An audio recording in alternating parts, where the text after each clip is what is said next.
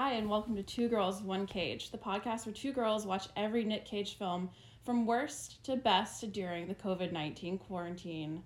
I'm Ashley. And I'm Kathryn. And we used to be roommates, but now we're just friends. But now we're also podcast hosts. Or we're trying to be anyway. Trying to be. This is a trial and error creative project, to say the least. So where did this project all begin? Yes. Kathryn, since you're the writer and the creative, give us the background. Okay, so this project started almost a year ago. Almost a year ago. Oh my, okay, sorry. Which is actually crazy because I think we all have just been living in this time lapse / warp. And it's like we don't really know how much time has actually gone by. Time is a figment of our imagination. So 1 year ago, Ashley and I and a couple other friends had a flight booked to New Orleans for vacation. And this had been planned months earlier. And so as it's getting closer, you know, we had heard of coronavirus. It was kind of a thing, but not to the extent that it was just a few weeks later. Yeah, we had not been smacked with the reality of what life would become for months and months and... Not at all. So we had nothing. We had no masks. We at least had some wipes and some hand sanitizer. No face masks. That was not a thing yet. This is our first week of March. Yeah, and at this point, it's in God's hands. That was the theme of the trip. It's in God's hands. So, you know, we were still reckless and we could make jokes like that because no one believed that anything was going to happen. Yeah, it's not funny now, and I would never say that now, but, like, we just had nothing. So we just decided to go on vacation because, you know, why not at this point? And we're in the TSA line.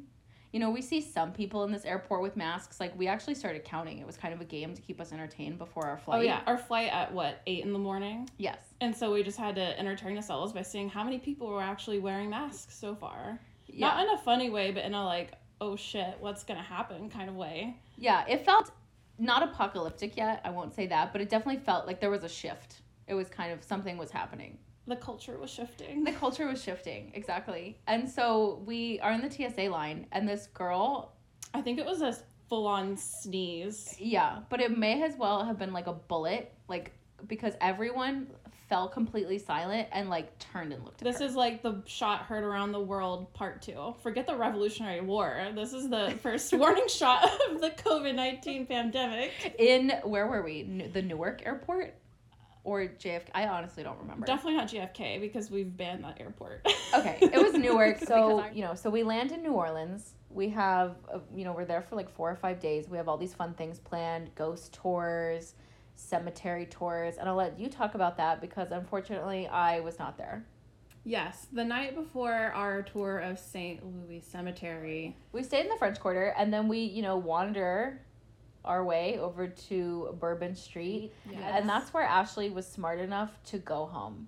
Yeah, for once I had the sense to call it quits and go back to the hotel. And so, I stumbled in somewhere right before 5 a.m. That night we were staying in this one hotel. And the next day we had to move to a different hotel. And I cannot think of anything worse than that moment of because I just didn't want to get out of the bed. I mean, Pat O'Brien's destroyed me and you were so smart to go home. Because those hurricanes are huge and they will get you. So The next morning, I think that was probably the most patient and understanding I've ever been in my life because I knew Kathryn had just been through the ringer on Bourbon Street. But unfortunately, I had to make her get out of bed eventually and move hotels because for some reason we thought, oh, it'll be so fun to hotel hop in New Orleans in the French Quarter. Pro tip, do not book 2 different hotels for your New Orleans vacation because you're going to go out and you're going to stay out late and probably like me, you're going to hate yourself when you wake up the next day and you are just going to want to not get out of that bed. But I had to get out of the bed and we also had tickets to the cemetery tour, which I did not make it to because the second we got to the new hotel, I went back to bed and Ashley went without me. Yeah, I gave her a little snack, some hydration, and then me and our friend Emily bid farewell until Miss Kathryn could rise from the grave later to rejoin us. I rose from my own crypt later that day, but I will let you talk about what I did not see. Yes, unfortunately, one of the highlights of the trip was the St. Louis Cemetery. Highly recommend. There's plenty of good history and even some film trivia that has nothing to do with Nick Cage in this cemetery, but that's for a different podcast. So on this tour, our friend Emily and I saw Nick Cage's Pyramid Tomb. And poor Nick Cage, That was like the one thing the government couldn't take from him, right? When they repossessed everything that he owned. Yeah, I think they tried, because these plots, I'm telling you, go thousands, millions of dollars. Are they even that expensive? They're pricey things. And I think it's actually against the law to take someone's plot in a New Orleans cemetery, because these things get passed down through literal centuries, family to family. Except for Nick Cage's, because St. Louis Cemetery was actually full. How did Nick Cage get his 2 plots for his quirky marble pyramid tomb? Oh, I didn't know he had 2. There's 2 plots in that pyramid. I don't know who he plans on being there with him, but... Oh, that, like, makes me kind of sad. Actually, now that you just said that, I'm, like, actually sad. Sidebar. Kathryn and I have developed true, like, sympathetic feelings towards Nick Cage. Yeah, like, I just feel like, I don't know, I mean, maybe he's totally fine and he's, like, a happy guy, but I'm just, like, I feel like if I ever saw him, when we see him, because we're manifesting it. We will see him. I feel like I just want to, like, give him a hug, but I don't want to be that creepy fan. I would never do that, but I just feel like he's no hugs in the coronavirus times. Yeah, definitely not. But yeah, no, we've developed this, like, real, I don't know, just, like, affection for Nick Cage. An affinity for him. An affinity. That's a good word. Yeah. But Nick Cage... The St. Louis is full. How does Nick Cage get a tomb there? He has them rip up the last shade tree that exists in the cemetery. Oh, now I don't feel as bad. Yeah. So all the poor tour guides who used to have a shady spot to stand in, have their group stand in, is no longer there. St. Louis Cemetery is just treeless. A treeless, white marble, sun reflecting... And you and I have been in those cemeteries on a prior trip to New Orleans in 2019 when the world was still good. And we were there in, June or July. And it is, I mean, hot, you will toasty, be cremated just standing in fry the sun. an egg on every surface around you. Oh, yeah. So, like, losing that tree, I feel like, is a huge... And I can, like, fully sympathize with that. Even though Kathryn wasn't there to hear the tour guide tell the story. I wasn't there, but I empathize. But I would have died if I went there and there was no tree and no shade. Like, oh, Kathryn would have been passed out for another reason. Give me your second plot, Nick Cage. I'm ready to go. I mean, I will die right here in this tomb. I'm waiting for you, Nick Cage. We solved the mystery of who the second plot is for. Plot twist. The plot goes to Kathryn. A literal plot twist. Oh my gosh. Oh, that is so funny. Oh my gosh. I can't. And Nick Cage is something of kind of like a legend in New Orleans because he... Oh, everywhere. Yeah, kind of everywhere. Especially of course, but especially New Orleans because he attempted to move there. I don't even know if he actually lived there for any period of time, but he bought this crypt and he bought the Lalaurie Mansion in the French Quarter, the famous haunted one. For, I think, 2 weeks he owned it, and he was like, nah, this is haunted. Yeah. Forget this. And it's kind of funny because when you bring him up down there, people, like, have strong opinions, not super positive ones, like the locals that live there. They're like, you bring up his name and they're kind of like, huh, yeah, that guy. I mean, it's very much like a thing down there. But so, you know, we have a great time down there. And we come back to New York. And this was like, Thursday, I want to say. Because it was right before the weekend before the whole world changed, basically. Yeah. So we come back from this vacation. You know, things are getting canceled, like work events that I was supposed to go to the following week. I was supposed to go to a gala the following week. That gets canceled. So I'm kind of like, oh, maybe this is bad, you know, as all these things are happening. So Ashley and I, because like we said, we were roommates at the time, we think that we're just going to like bunker in and just power through this thing in like 2 weeks. Our thought process is, we can't go anywhere, so we'll just stay in our little 2-block radius in our neighborhood, and that's totally fine. Yeah, like somehow the virus wasn't going to find us if we stayed on the Upper West Side. That was the logic, which escapes me. That was the logic. So we're like, what else can we do? Like, there's nowhere to go. And it's like, we'll just go to the wine bar, literally, like, downstairs from our apartment. Yeah. Because COVID can't get us. We're basically in our home. Yeah, like, we're on the same block as we live, and therefore, like, COVID who, literally, was our thought process. We don't know her. We don't want to know her. We don't know her. We're ignoring her. So we basically, you know, this is Saturday night.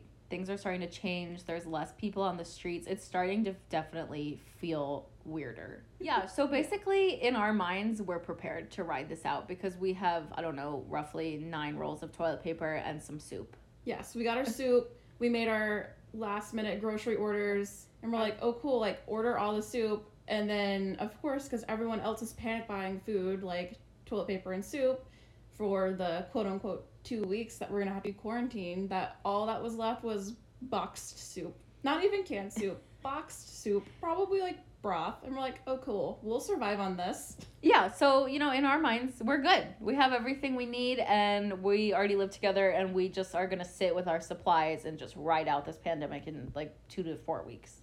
Yeah. And so, you know, we're thinking, okay, we're back from the wine bar. What do we do now? And I think this is where Nick Cage comes into our lives. Yes, he was still fresh in our minds from me seeing his future burial place and me showing Kathryn photos of it since she unfortunately missed out. And then maybe it was me. I was like, oh, like, let's just watch a Nick Cage movie. Like, there's nothing else to do. Like, New York was, like, impending shutdown the next week. So let's watch a random Nick Cage movie. Yeah, and we happened to choose, you know, I think the worst one. I think that's how we chose. It was like, what's the worst Nick Cage movie, right? I don't even know. It was just completely random. Oh, it was random. Okay, so it was random, and we chose which one? We watched Deadfall first. So that in my mind, and, you know, we'll have an episode next week for you guys specifically about that movie, but, like, in my mind, it's still one of his best. Oh, absolutely. So we watched Deadfall, and they're like, oh, like, let's just pick, like, another Nick Cage movie. Scroll a few other options. We're like, oh, here's Grand Isle. This looks interesting. It came out in 2019. And Grand Isle is an island off the coast of Louisiana. Yeah. So we're like, oh, perfect. This continues our New Orleans theme. Yes. The Nick Cage theme, the New Orleans theme. And then little do we know is that afterwards, when one of us was looking at the films, I'm like, oh, we just watched his 2 worst ranked movies according to Rotten Tomatoes. And then we just kept watching them from there. Yeah, and then, you know, so this was like Saturday night, and then Sunday is when Governor Cuomo announces that New York is going into full lockdown on Monday. Don't go anywhere unless it's like the pharmacy or the grocery store. And so that's when I think we were like, oh, okay, I think this might be like a thing. Like, I think coronavirus might actually Corona's be something. Here to stay. She's moving in. Corona is our 3rd roommate. She's coming for us. Yeah. So we were like, oh, okay, this is a little real. So then I buy a flight. We both buy flights home. Mm-hmm. And we're both going to leave Monday morning first thing, just in case, you know, at this point, it did feel apocalyptic. And, like, we didn't know if the airports were going to shut down. That's what I was scared of. Yeah. I was like, well, Kathryn's leaving, I'm leaving. So we both buy flights to go home to our respective homes. First thing in the morning on Monday, peace out. Bye, Corona, don't want to know ya. Yeah. We just, like, rage quit New York for how many months? I mean, I was gone off and on for, like, 10 months. I mean, I just made my comeback, like, the first week of December, and it's now February. Yeah, so we went from March to December, basically, for Kathryn, and then I came back. Well, we both came back in July, because our lease was up on our apartment. So we're no longer roommates, but we're here podcasting. Yes. And we're friends. We're continuing the trend of watching every single Nick Cage movie, and honestly, it was very nice, because it kept us, like, bonded and in touch for the whole pandemic. So for that, I'm very thankful for Nicolas Cage. Same. So he's, like, become this important person to us, or just, like, an actor, or just, like, figure in our lives. We've grown to admire and respect, dare I say. You looked surprised when you said that just now. Did it shock you? I've never vocalized how I felt about him in that way before, but I think it's real. It went from a joke, but now it's real. Yeah, it's like that meme. It's like how it started and how it ended. Literally. It's like how it started, probably like National Treasure for me, because it was just like came out when I was a child, and now it's just like he's our quarantine king. Hence why, what did I call well, I'm getting ahead of myself with the spreadsheet. I think you're just like so excited to talk about I'm so excited to like get into this now. We gave all the background. Ashley, for our astrology fans out there, Ashley is a Virgo moon and my spreadsheet queen. And I'm the literal polar opposite. So if there's something that needs to be organized, like we did have a New Orleans spreadsheet for our trip to New Orleans, just so you guys know. Oh yeah, there's a lot of themes here. Coronavirus, Nicolas Cage, and Google spreadsheets. Yes. I would say those are, Sponsor us, though. Please sponsor us. That is our beautiful love story. And our love affair with Nick Cage. So I want to talk about, because I know you want to talk about it, your spreadsheet. Yes. Let me introduce you to the spreadsheet for the patron saint of our quarantine, Nicolas Cage. Should I start with the rating system? Yes, definitely. Okay, so since Deadfall was the first film that we watched in this big project, I decided the rating system has to be based on an iconic, I say iconic as if anyone knows this line. In this movie, Nick Cage is a strung out... He's a pill head or a coke or both, honestly. Probably a pill head and a coke head. All in one. Like... What does he actually do in this film, though? I don't know if he has a job. I think he's literally just a strung out disaster with a big He's nose. honestly just, like, works in this gang criminal underworld organization. They're not heavy on the details in this film. No. To say the least. No, definitely not. And I don't want to like give too much away. But basically he is this icon, deserves icon status for this role, basically. Yes. Eddie in Deadfall. Eddie in Deadfall is amazing. So Eddie has some violence issues, and there's a very amazing wide shot scene of him raging and yelling into this bar about to fight somebody in the strip club. Oh yeah. Yeah, even better. Raging in the club. In the club. A different type of club. Don't you all miss clubs? I do. And he's so angry and ready to beat somebody up that he's just yelling, "Ready to fuck! Ready to fuck!" over and over again. So, if you haven't figured out, this podcast will be explicit because so like don't listen to this with small children. Yeah. In the car. This is your warning after I've already sworn up a storm. Yeah, I was like, I think the warning came too late, but we're all adults here. Yes. Hopefully. So hopefully, if you're listening to a Nick Cage podcast, you should not be a child. That doesn't seem right. Definitely not. So not appropriate. That was your too late warning that there will be some swearing, but we will try to keep it to a minimum because we don't want to be those ladies either. So my rating system is out of 5 ready to fucks. So each film that we have watched, I have rated on that parameter. And of course, Deadfall has 5 ready to fucks because not only is our film about cinematography and acting quality, but it's also on like the goofy, funny, this movie is so bad that it's the best. Yeah, basically. Yeah. So this rating scale is not linear. It's got like 3 dimensions. Rating. So Ashley does her, her system. My ready to fuck system. Yeah, okay. I was like, is it too like early to say it again? But it's never too early. Okay. No, her ready to fuck system. Okay, and then I modeled mine's a percentage score based on Rotten Tomatoes. So it's out of 100%. I have given out 0%. We have gone there. It has happened. It has happened. But also I will say that I disagree with Rotten Tomatoes scores on his films a lot of the time. I think almost every time we have said this rating is wrong.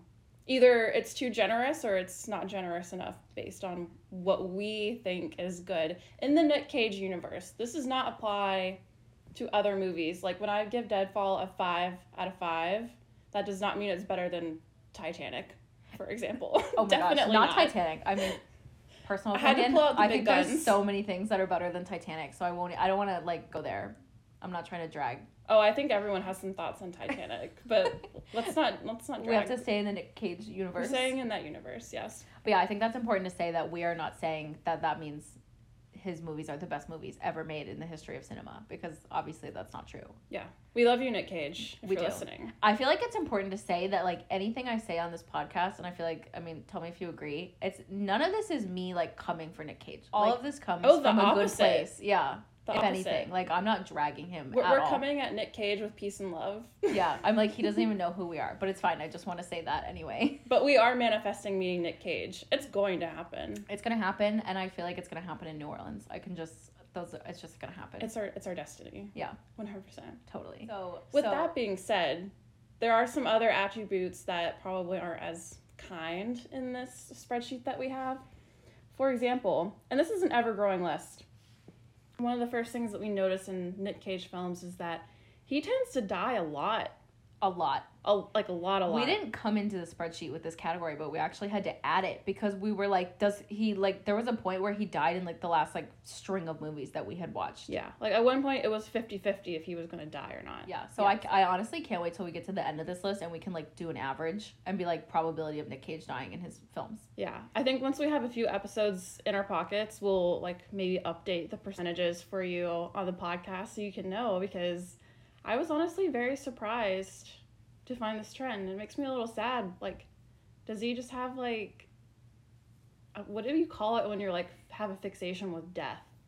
Oh, I mean, I'm sure there's a word for it, but I was just going to say he has a dark side. I don't know what the technical term is. Yeah. Like, it's not this concept of, like, leaping into the void. Like, you know what that is? Oh, where you, like, want to jump in? Yeah. You feel the call of the void. Or you're, void, like, in a car and you're like, oh, let me just, like, drive off this cliff. An intrusive thought. But I feel like in the Nick Cage movies, that is a thing. Maybe he's called to these roles, these kind of, like, if you look at the films that we've, like, already seen, though, I feel like he definitely does have this, like, he's attracted, it seems like, to these, like, darker, like, complicated roles. Yeah, I think he likes dark, complicated, I'm a martyr for something roles. Yeah, totally. Either a cause or another person. Totally. There's definitely that trend. Wow, we're, like, psychoanalyzing him now. But I know, so we have a Did Nick Cage Die column. And we also, this column's a little, we're throwing some shade here. But not directed at Nick Cage. Not directed at Nick Cage, because it's not like he's in charge of these films. But we do have a column called Did They Try? Which means, did they actually try to make a good film? Yes. And by this, we're like, by they, we mean everyone. Like, did everyone work well together? The director, the screenplay writer, the people sets, doing the costumes. There have been some bad sets. Yeah.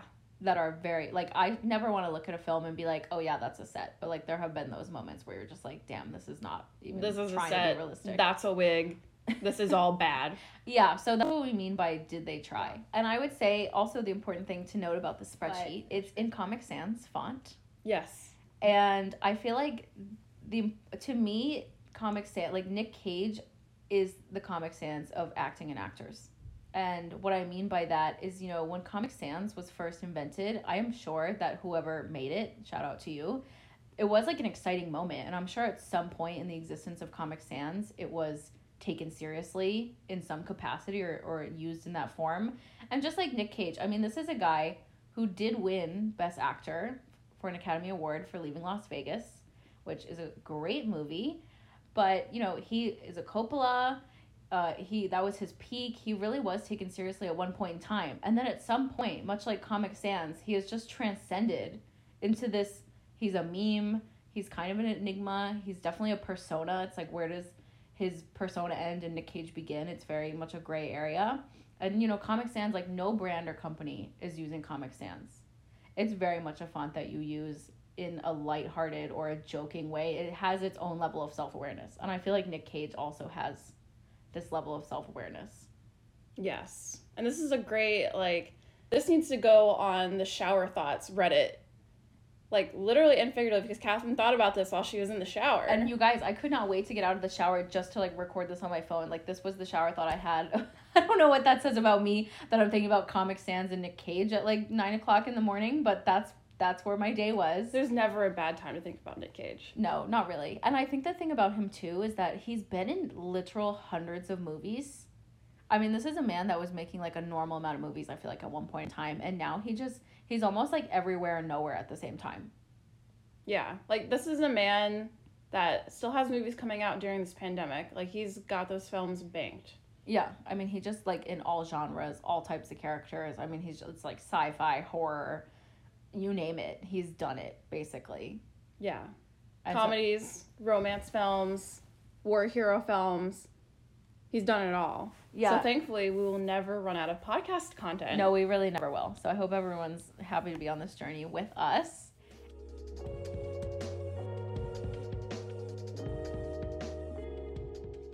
So now that we've introduced you to our tracking system, we'll go into what the episodes will look like. So we'll share our general thoughts on the film. I have my notes thanks to our handy dandy spreadsheet. Yeah, so we'll give our general thoughts on the film, any specific scenes that we want to share with you guys that really either show the true acting prowess of Nick Cage or the exact opposite, and we just thought that they were really funny. Yeah, exactly. I mean, there's definitely, yeah, that's where, like, did they try come in. Yes. So we'll share, did he die? Did they try? Exactly. How appropriate that those rhyme. How many ready to fucks? How many ready to fucks? I'll share my rating score. Kathryn will share hers. And we'll share with you guys if we agree or disagree with what Rotten Tomatoes has to say. Yeah.